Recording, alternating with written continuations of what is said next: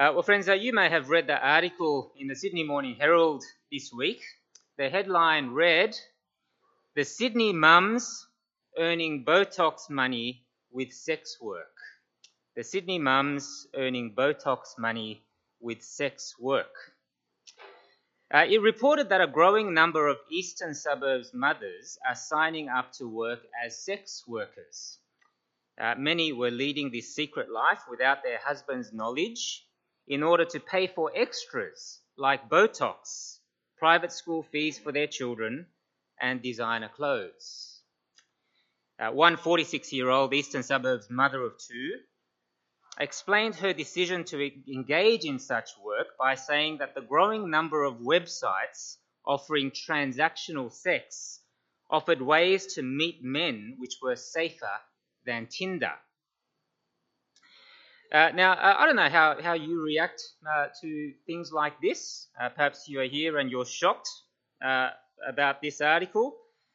You might be surprised that it's happening so close to home in the eastern suburbs of all places. But I just want us to stop for a moment and think about how our world thinks about sex and why a major national newspaper would report on things like this with such approval. Why is this the case? Well, I'm sure the reasons are complicated and varied, but I want to suggest that this kind of thinking about sex is the logical outworking of our secular materialistic culture. For you see, when you believe that there is no God or any spiritual reality to this world, then all you are left with is the physical world, our physical existence. This physical world has no inherent or intrinsic value or meaning, and so it doesn't really matter what we do with our physical bodies. So long as we're not hurting anyone else, people say, it doesn't matter how we use our bodies, particularly when it comes to sex. You might have heard the phrase, well, it's just a physical thing. It's just sex. It's transactional. I will offer you my body for some designer clothes. However, as we saw last week in Genesis, sex matters much more than what our world realizes. It matters because if you remember, the act of sex in the context of faithful, lifelong marriage between a husband and wife is meant to symbolize the faithful and passionate and enduring love of Jesus for his church in the gospel. There is a sacredness, if you like, to the sexual act because it actually points to something much bigger and much more profound. And so it is not a cheap thing. It's a precious thing in God's eyes to be enjoyed within the context of marriage. Genesis 2 describes this earthly marriage relationship in terms of leaving and weaving and cleaving. In a marriage, a man publicly leaves his father and mother in order to begin a committed, lifelong relationship with another person to start a new family.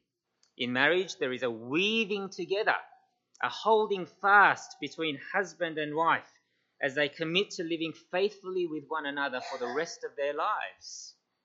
And finally, in marriage, there is a cleaving as husband and wife engage in sexual intimacy, which is sort of like God's glue that unites them together physically and emotionally and spiritually with their whole person. That's why the cheapening of our sex in our world, ironically, has not led to more and better sex, but less sex and less satisfying sex. It's because sex is like that glue. It's like the glue that is at the back of the post-it notes that you buy. It's meant to stick to one thing and stay there. The more you rip it off and try to stick it on other things, the less it will stick. It's the same with sex. God designed it to wonderfully unite two people and bond two people together for their whole lives in a profound way that goes deeper than merely the physical. And so the cheapening of sex with multiple partners will inevitably lead to less sticky satisfaction. In fact, study after study shows that it is actually married couples who enjoy, generally speaking, more and better sex than those who are not married. The statistics actually line up with what God's word has been telling us all along. Now, friends, in our passage this morning from 1 Corinthians 6, it's obvious that sex matters a great deal to God. You can see it in the way the Apostle Paul speaks about the misuse of sex by speaking about sexual immorality. If you have a look at your Bibles in 1 Corinthians 6, you can see it there in verse 9 where he uses the phrase, and again in verse 13, and twice in verse 18. What is sexual immorality? Well, in the original language, it is the word porneia, which is where we get our English word pornography from. However, this is not simply talking about sexually explicit images, but rather anything that is done to sexually stimulate another person who is not your husband or your wife. Anything that we do to sexually stimulate another person who is not our husband or wife. It can be physical, like the physical act of adultery or homosexual intercourse, which is mentioned in the passage. It can be a verbal thing where we flirt with members of the opposite sex who we're not married to in order to arouse them. It can be virtual by participating in pornography and the fantasizing and the masturbation that we know goes with that. Notice that Paul issues a serious warning here to the Corinthian church. He says in verses 9 to 10 that the sexually immoral will be among the ones who do not inherit the kingdom of God. Let's be clear, friends. What God says in the Bible is that sexual immorality can land you outside of his kingdom in hell. It's one of the many sins that can land us in hell. It's not as though just by being sexually pure, you'll be guaranteed heaven. You can be a virgin and be greedy, and Paul would issue the same warning. But it is saying that sexual immorality is a serious, serious thing in God's sight. Can you see? Now, friends, just to be clear, Paul is not talking about here, those who sin sexually, but who turn back to God with genuine repentance. He's not talking about the person who has stumbled sexually in the past by sleeping with someone they are not married to, or the one who continues to struggle with pornography, but who keeps on coming back to God, genuinely seeking forgiveness and desiring to change their lives in order to live God's way. He's not talking about those people here. Rather, he's talking about the one who is unrepentant in their sexual sins. He's talking about the one for whom sexual immorality is an ongoing and settled lifestyle, and they have decided not to change their behavior. That's who he's talking about. And so, friends, I hope you can see that the Apostle Paul is not simply engaging in what we call moralism here. In other words, he's not just giving us a whole list of do's and don'ts when it comes to sex and threatens God's judgment for anyone who stumbles sexually. And so Christians can never simply wag the finger and condemn anyone who has fallen into sexual sin. For if we are honest, we are all sexual failures in one way or another. And personally, I can't read this part of God's word without being painfully reminded of my sexual failings as well. But rather, Paul is writing to people who have put their trust in Jesus. And I want you to see that what he's wanting to do here is he's wanting to engage their minds. He's wanting them to know something. He's wanting them to think about something that is vitally important that will help them in this area of their life. You can see it in how often Paul uses the phrase, "Do you not know?" You can see it there in verse 9, or "Do you not know?" ... You can see it again in verse 15, "Do you not know?" Again in verse 19, or "Do you not know?" You see, what Paul wants to do is address the mind of these Corinthian Christians so that they will know in their hearts some deep truths. And what does he want them to know? Well, the good news that Paul wants them to know is that for people who have put their trust in Jesus, God has reclaimed even sexual failures for himself and for his purposes. He has taken possession of them as his people. Some of you might know that I'm a bit of a guitar aficionado. I don't have great wads of spare cash lying around, and so I don't buy a lot of guitars. But I like reading about them, and apparently the trendy thing to do in the guitar world these days is to build high-quality guitars from what they call reclaimed wood. And so what they do is they find wood from old buildings that they're about to tear down, but rather than throwing this wood away, what they do is they reclaim them, with all its blemishes and nail marks and so forth, and they shape them into top-quality guitars to be used by the best guitarists. That's sort of what is going on here. The Corinthian church were once headed for destruction because of their sinful rejection of God. In verse 11, Paul says, "And such were some of you," notice. He's not saying that some of them were sinful in the past, but some of them were not. He's simply saying, some of them were guilty of sexual sins, some of them were guilty of idolatry, some of them were guilty of other forms of immorality, but they were all deserving of hell and God's judgment. None of them were set to inherit the kingdom of God. But here's the thing. What Paul says here is that there has now been an astonishing change, for God has reclaimed these people for himself through the gospel of the Lord Jesus Christ. And it's described in what I think is one of the most beautiful verses of all of Scripture, in verse 11, where Paul says, "This is what some of you were like, but now you are washed, you are sanctified, you are justified in the name of the Lord Jesus Christ and by the Spirit of our God." It's often the case that our sexually immoral behavior leaves us feeling dirty, doesn't it? Whether we have been guilty of sexual immorality or whether we have had unspeakably immoral things done to us, most of us know what it's like to feel dirty because of the misuse of sex. Is that true for you?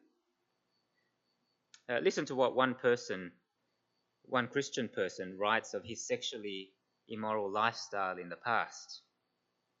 He says, "My spiritual life was so bad.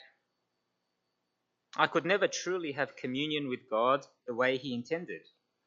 It caused me to sleep around with as many women as I could. I often had unprotected sex because I would see it on television and think it was okay. It led me to impregnate one of my former girlfriends, and in the end we had an abortion, and I feel absolutely wretched for it." You see, I feel wretched. I feel dirty, unclean. I feel ashamed. But more than what we feel, God says that sexually immoral behavior objectively makes us wretched and dirty and unclean before him. And yet, the wonderfully good news here is that Paul says, if you have put your trust in the Lord Jesus Christ, then he has washed you. He has cleansed you. He has taken away your shame through his death on the cross for you. Further, it's often the case that when we engage in sexually immoral behavior, we can often feel unwanted by God and therefore feel discouraged to serve Him. I think it's true that Christians who struggle with things like pornography addiction or other sexual sins, some people might be consumed by a lust for somebody who is not their spouse. Often Christians who are struggling with these things find it hard to serve God faithfully in their lives. Sexual immorality actually prevents us from being productive for God. But notice that Paul says, if you belong to Jesus, then you have been sanctified. The word sanctified is just a big word that means to be set apart for a particular purpose. In my home, we have a tea set, which is set apart for special occasions. Usually when people come around to our place, we serve tea in our usual teacups. We don't mind too much if these teacups get broken or chipped. If you've been around at our place, you'll probably be served tea in one of these teacups. But once in a while, when there is a special occasion, I will take out the special tea set. It has been sanctified for this particular purpose, you see. That's what Paul is saying here. If you are someone who belongs to Jesus, you are set apart, not to live for yourself, but to live for God's purposes. That should show us that we are deeply wanted by God, and He wants us to live our life not for ourselves, not to satisfy our sexually immoral desires, but to bring glory and honor to Him in the way that we use our bodies. And finally, it's often the case that when we engage in sexually immoral behavior, we can often wonder whether God can ever forgive us for the things that we have done. Perhaps you have stumbled for the 1,000th time in watching pornography. Perhaps you have slept with your boyfriend or girlfriend, and because you know God's word, you feel terribly guilty about it. Perhaps you've had an affair with someone at work, and deep inside you wonder whether God can ever forgive you. Well, if that's you this morning, then I want you to see that Paul says that those who belong to Jesus have been justified, which means that God has declared you and me not guilty before Him. Jesus has removed your guilt by paying the penalty that your guilt and my guilt deserved when He died on the cross for us.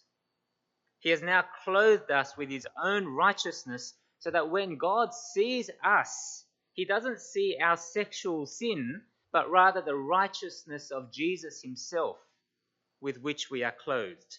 You have been justified. You have been declared right with God, says the Apostle Paul. You see, this is who you are now. You belong to God. You have been washed. You have been sanctified. You have been justified. Now, friends, I just want to keep on driving home this point because I know that when we sin sexually in our Christian lives, Satan works overtime. It can only be the case because if our sexuality is meant to point very clearly to how much God loves us in the gospel, as we've been seeing all along, then it makes sense, doesn't it, that Satan would want to distort and destroy a healthy functioning of our sex lives because he hates the gospel. How does this happen? Well, every time you and I fall in this area, Satan will attack us at the very core of our identity as Christians. He'll say things like, "You call yourself a Christian after you've done that again?" Or he'll say, "You can't be a Christian person.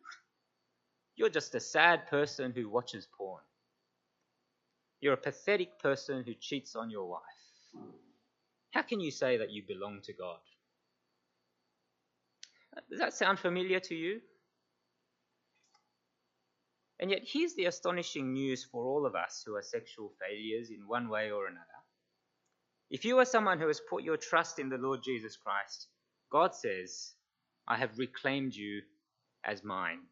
I have washed you, you are wanted, you are forgiven, I have reclaimed you, you belong to me now, and so turn away from your past and live my way instead. That's the encouragement of God in the Scriptures. And so, friends, we've seen that sex matters to God, for the sexually immoral will not inherit the kingdom of God. But in the next part of our passage this morning, we also see that our bodies and the way that we use our bodies also matters to God greatly. Now, I don't know whether you noticed, but it seems in this passage that Paul is writing into a situation where some members of the Corinthian church were visiting prostitutes, possibly from a fertility cult of some sort. How can it be that Christians were visiting prostitutes, you might ask? It's almost unthinkable, isn't it? Well, it seems from the passage that it had something to do with how at least some members of the Corinthian church were understanding their physical bodies. You can see it there in verse 12, where Paul writes, all things are lawful for me, but not all things are helpful. All things are lawful for me, but I will not be dominated by anything. It's important to see, if you look very closely, that the bits in quotation marks are the things that the Corinthian church was saying to Paul, perhaps in a previous letter they had written to him. But the bits that are not in quotation marks are Paul's response to them. And it seems like the Corinthians were claiming that they could lawfully use their bodies any way they chose, perhaps because with the coming of Jesus, they thought that the Old Testament law was no longer binding on them. And so it's lawful for me now to do anything I want. But even more than that, it seems that some in the Corinthian church viewed the human body as having no future. You can see it there in verse 13, where again, Paul quotes the Corinthians. Have a look at verse 13 with me. It says, food is meant for the stomach, and the stomach for food, and God will destroy both one and the other. I think in your Bibles, your English Bibles, only part of that sentence is in quotation marks, but I think the whole sentence is meant to be in quotation marks as coming from the Corinthians. You see what they're saying? I think they are seeing the relationship between the body and sex as no different to the relationship between the stomach and food. It's just an appetite that we have. And it's no big deal anyway, because one day when Jesus returns, these things will cease to exist. God will destroy the body along with sex and food and everything else. And so it doesn't really matter what I do with my physical body. Perhaps the Corinthians mistakenly were thinking that in the end, their bodies would be destroyed, but if they are Christians, their souls would continue to live forever. And so because the body is going to be destroyed, well, it doesn't really matter what I do with it now. It's a classic way of thinking that says, let's eat and drink and be merry, for tomorrow we die. That's how many people think about life these days, isn't it? We're going to cease to exist, and therefore let's live it up now and do whatever it pleases us. But what does Paul say? Well, you can see there that he speaks about the reality of the resurrection. At the end of verse 13, he says, the body is not meant for sexual immorality, but for the Lord, and the Lord for the body. And God has raised the Lord and will also raise you up by his power. In other words, the resurrection shows us that the physical body matters to God deeply. One day, just as he has raised Jesus Christ bodily from the grave, God will raise you up and give you a new body if you belong to him. It will be a perfect body. Some of us will have more hair in our new bodies. Others of us will be cured of our chronic illnesses. I'm looking forward to not having glasses anymore and seeing better. Yet for all the glorious differences in our new bodies, there will also be a continuity between our body now and our body then. And so the resurrection shows that your body and my body matters to God. He has a future for it. Your body will be for him. And so the way you use your body now ought also to be for him. It matters greatly to him. But secondly, I want you to see that what you do with your body matters to God, because if you belong to Jesus, then God's very own Spirit lives in you. God's very own Spirit dwells in you. Last week we saw that faithful, lifelong, heterosexual marriage points to an even greater reality, and that is the marriage between Christ and his people.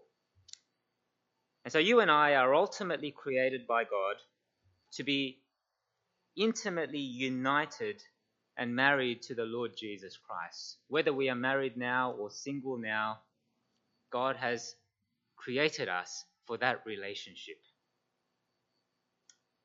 And it's the reality of this intimate union between Christ and his people that Paul speaks about in our passage. In verse 15, he says to the Corinthian church, "Do you not know that your bodies are members of Christ?" In verse 17, he says, "But he who is joined to the Lord becomes one spirit with him." It's all marriage language, isn't it? Finally, in verse 19, he says, "Or do you not know that your body is a temple of the Holy Spirit in you?" In other words, if you belong to Jesus, you have been profoundly and spiritually united with him, so much so that his Spirit now lives in each one of you.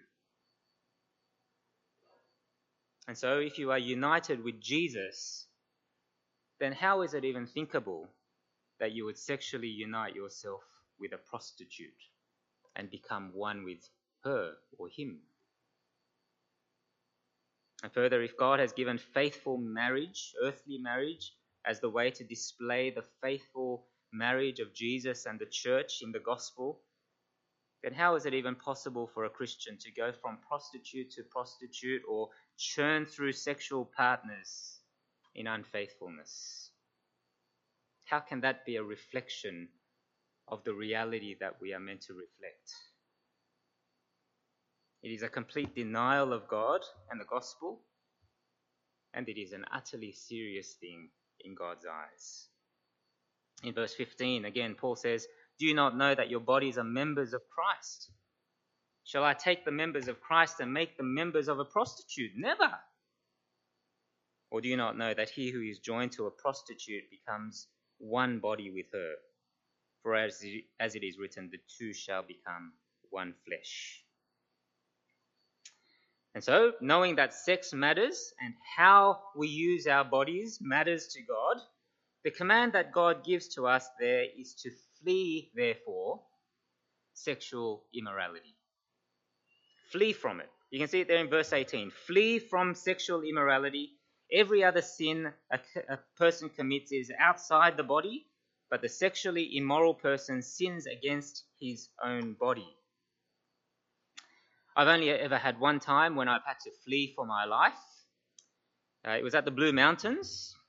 I was doing a hiking trail over a few days with my friends, and part of this trail took us through some private property that had animals on it.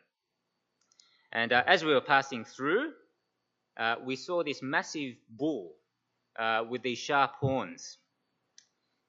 I looked at the bull looked at me, and it decided it didn't like me very much. And so it started to charge. And I tell you, I have never run faster in my whole life as I did that day, and I was only just able to escape from being gored to death by jumping the fence. That's sort of what God is saying to us here, isn't it? He's saying you and I are to flee the danger of sexual immorality. We are to flee because sexual sins are not like other sins. Since sex is something that uniquely bonds two people physically, emotionally, and spiritually as a whole person, using sex in ways that are contrary to God's purpose is not only a denial of God, as we have seen, but also deeply damaging to you and to those around you. Friends, it puts to bed the kind of thinking that says, I'll just see how far I can go before committing sexual immorality, doesn't it? For example, if I have a boyfriend or girlfriend, I'll just see how far I can go sexually without actually having sexual intercourse. Or if I'm attracted to someone in the office who is not my spouse, I'll just see how far I can go in flirting without actually having an affair. That's not what God is saying here, is it? That's the attitude of a Pharisee. When the bull was charging at me, I didn't think, well, let's see how far I can let it get to me before I started running. No, I simply looked the other way and ran as fast as I could to get out of danger. Now, that's what God wants you and me to do when it comes to sexual immorality and sin in our life. What might this look like? I'm sure it looks very different for all of us, but it might mean cancelling your internet connection or taking the television out of your bedroom if you are struggling with pornography addiction. It might mean not going on overseas trips only with your boyfriend or girlfriend, because let's face it, unless you are terminally ill, if you are alone in a hotel room together, you are having sex with somebody who is not your husband or your wife. I have a Christian friend who changed jobs because he was very close to having an affair with another woman in his workplace, and he wanted to save his marriage. It could mean confessing sexual sin to a trusted friend and asking for their help and encouragement for you in this area. I meet with a good Christian friend of mine once a month where we give each other permission to ask hard questions about whether we have been faithful to our wives for the past month. We met the other month and surprisingly we reminisced that we'd been meeting together for 20 years, asking ourselves similar questions each month. He's been a great blessing to me, and I think meeting up with a friend, being open and honest with them, seeking their help and accountability is a great way to go. But what about you? What do you need to do in order to flee sexual immorality and to glorify God in your body? Well, you see, friends, sex matters to God. Your body matters to God. God says, do not be deceived. If you continue to be sexually immoral and you've decided you're not going to do anything about it, then you will not inherit his kingdom. And yet, if you are someone who genuinely trusts Jesus, then the good news is that God himself says, you have been washed. You have been sanctified. You have been justified by his precious blood. God has reclaimed you and me for himself, and he says, you are now mine. And so flee from it. Flee from immorality and glorify him in the way that you use your body. Let's pray together. Our Heavenly Father, we thank you so much for your good gift of sex. We thank you that you are a God who does not deny us joy and pleasure, but that you have given us good gifts like this for our enjoyment. But we also thank you that as the creator of sex, we can trust you with how to live as embodied and sexual people in this world in ways that are pleasing to you and good for us. Father, we ask you for your forgiveness this morning for our sexual sins. Father, we have all stumbled in one way or another in this area, whether other people know about it or not. Many of us continue to struggle to live in ways to please you in this area of our lives, and so please forgive us. But Father, we thank you so much for the wonderful news of the gospel. Thank you that in Jesus we have such a gracious Saviour. Thank you that in him we have been washed and we have been sanctified and we have been justified. Thank you that we now belong not to ourselves but to you. And so help us, Father, whenever we struggle with sexual temptation, to know our true identity as those who belong to you and your kingdom. Help us and strengthen us so that we might flee from sexual immorality and the things that displease you, and help us to glorify you as we live in our bodies. And we pray this in Jesus' name. Amen.